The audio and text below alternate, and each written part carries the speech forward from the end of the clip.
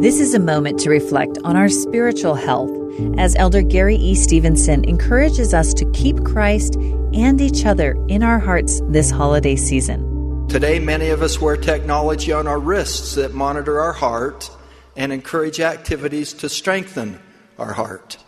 What if there were a way to measure the condition of your heart from a spiritual perspective?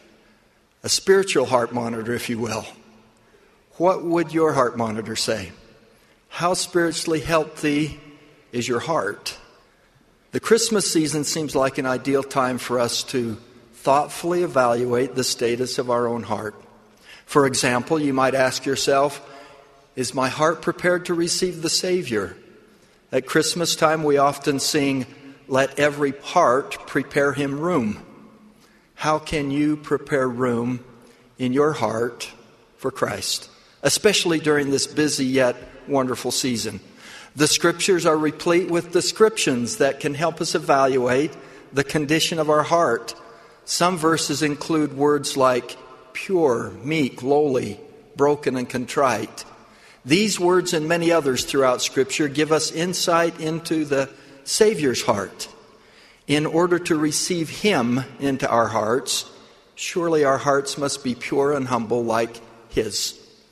To paraphrase the words of Paul, we can strive to have the words and attributes of Jesus Christ written like an epistle in our hearts, known and read of all men, the epistle of Christ, written not with ink, but with the Spirit of the living God, not in tables of stone, but in the fleshy tables of the heart. This requires more than just pleasant Christmas greetings that fall from our lips. The Lord warned us against those who gather near to me with their lips, but their hearts are far from me. The Christmas season seems to be an appropriate time to contemplate how healthy our hearts are spiritually. And so I close with a simple suggestion that might help us monitor and strengthen our spiritual hearts.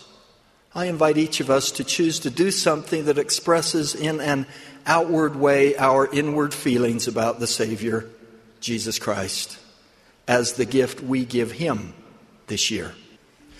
During this Christmas and throughout the year, our kind deeds and good works are the best indication of our love for the Savior written in our hearts.